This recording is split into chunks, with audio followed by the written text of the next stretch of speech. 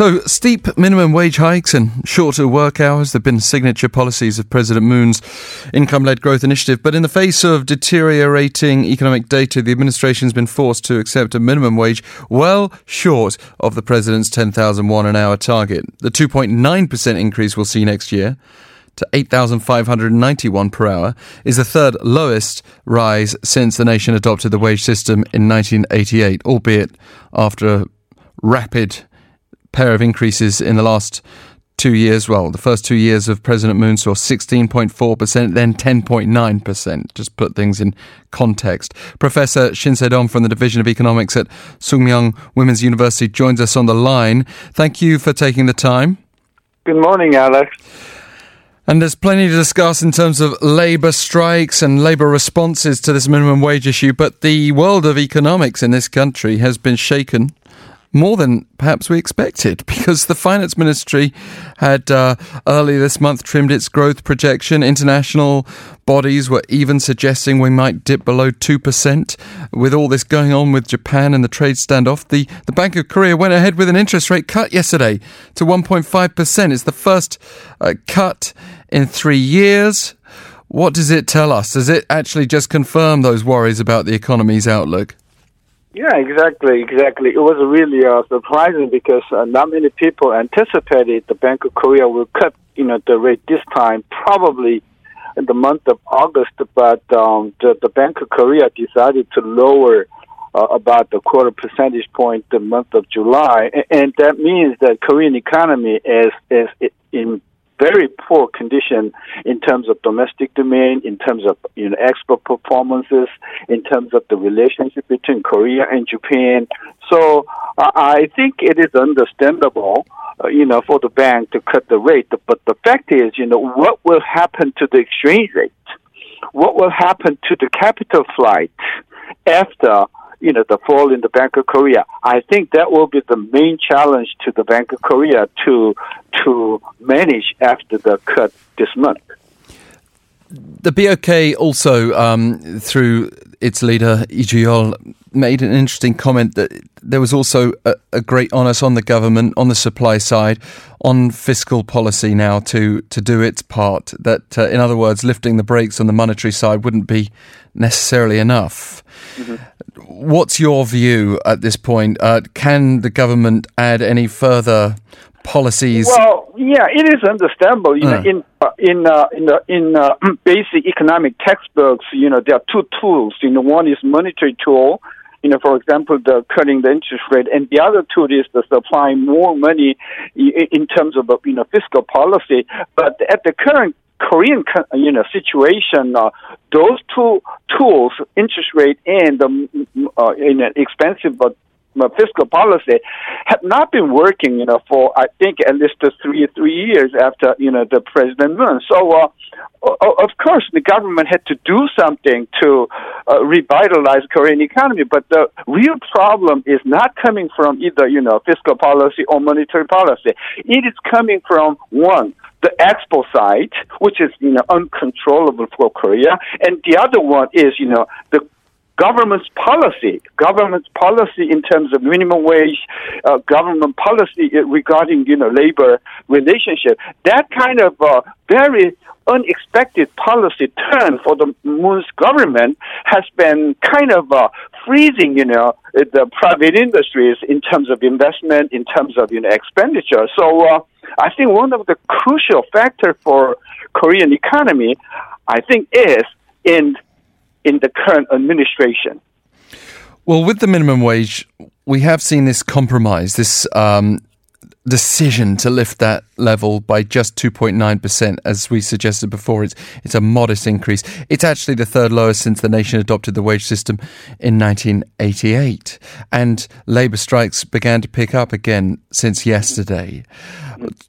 Is it right, though, that it was such a low increase? Yeah, it might be disappointing to some people like the labor union leaders or some small business owners who wanted to freeze or either cut.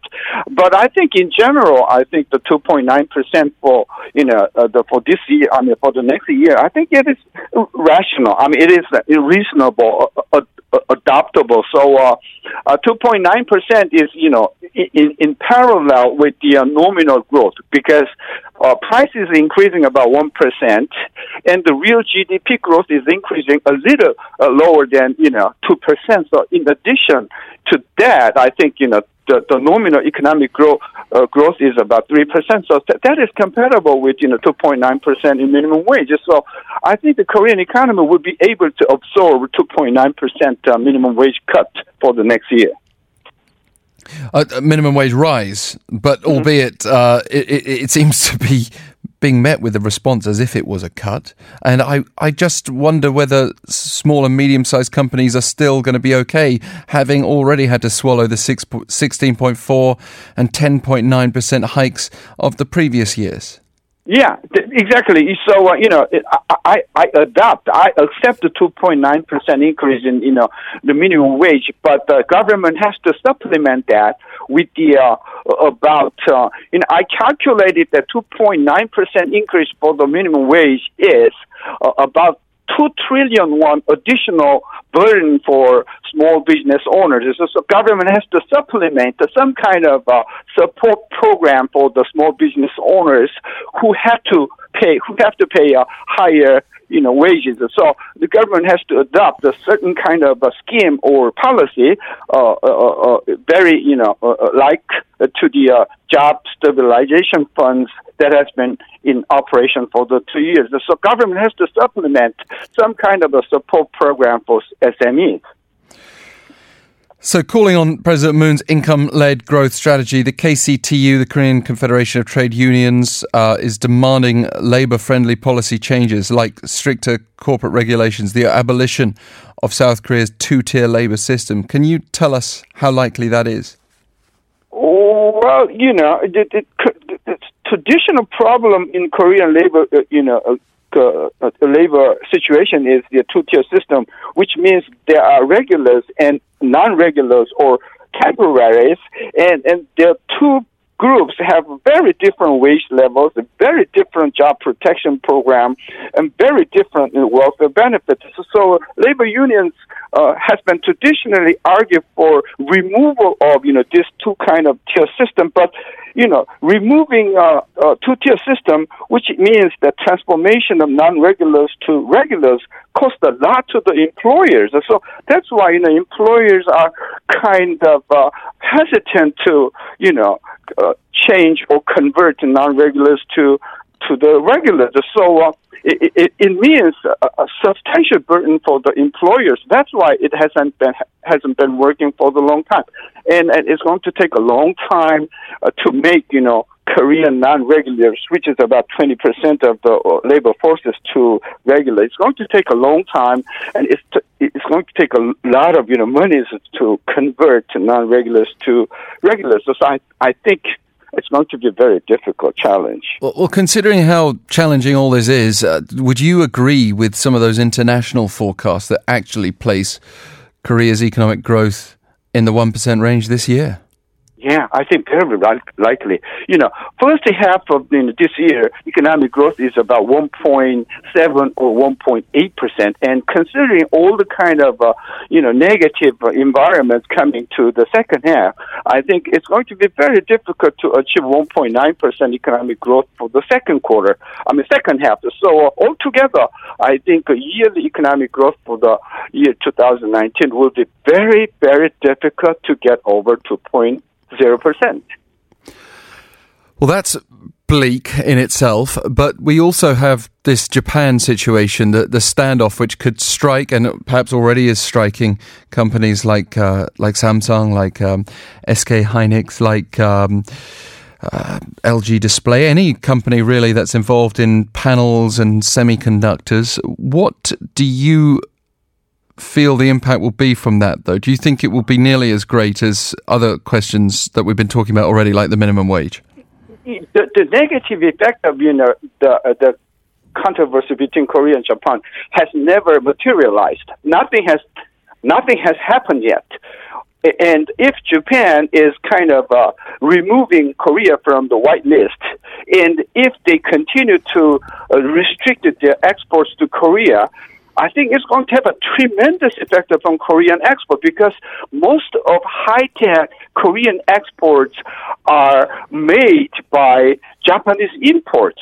And if Japan kind of control that kind of export of their parts, it's going to have a devastating effect upon Korean exports. So I think the effect is unimaginably high. So the government has to understand, the potential impact of Japan, and try to, to solve the problem as soon as possible at any cost, I think. At any cost. I mean, because the implication of that is swallowing historical issues. And also, diplomatic and historical. Yeah, that's true. Yeah, but I mean, we've got a general election next year. We've got the next presidency at stake. These are huge questions, aren't they? But either way, it's going to be tough for the ruling party if the economy is on a downturn. Yeah, exactly. If the government is maintaining this kind of a hotline position against Japan, and the negative impact will be a lot greater. So the ruling party may be able to get a little kind of, the votes from the kind of hardliners, but you have to understand that in the middle, who are very much influenced by economic kind of situation, the ruling party is going to have a lot more to lose than to gain by adopting kind of a quick solution to the confrontation. Professor Shin, as ever, thank you for joining us. Okay, my pleasure. Professor Shin Se-don from the Division of Economics at Sookmyung Women's University. This question over politics and historical issues and diplomacy colliding with economics, Japan has made that happen. But even if we hadn't had this move by Tokyo, we're still in a situation where all too often administrations are judged by their economic performance. But that's a situation that's further clouded by the way in which the main opposition Conservative Party has been so divisive with some of its outlandish claims and comments over the last few months. If they'd just been a little bit more moderate and a little bit more conservative, perhaps they would have been having victory handed to them on a plate by what's going on at the moment. But we had all the 5 leaders of the main parties come together with President Moon yesterday. We'll see how things progress on the home front. A lot to say about it and a lot to digest in the coming days, weeks and months. Pound 1013 for 51 per message if you want to have your say.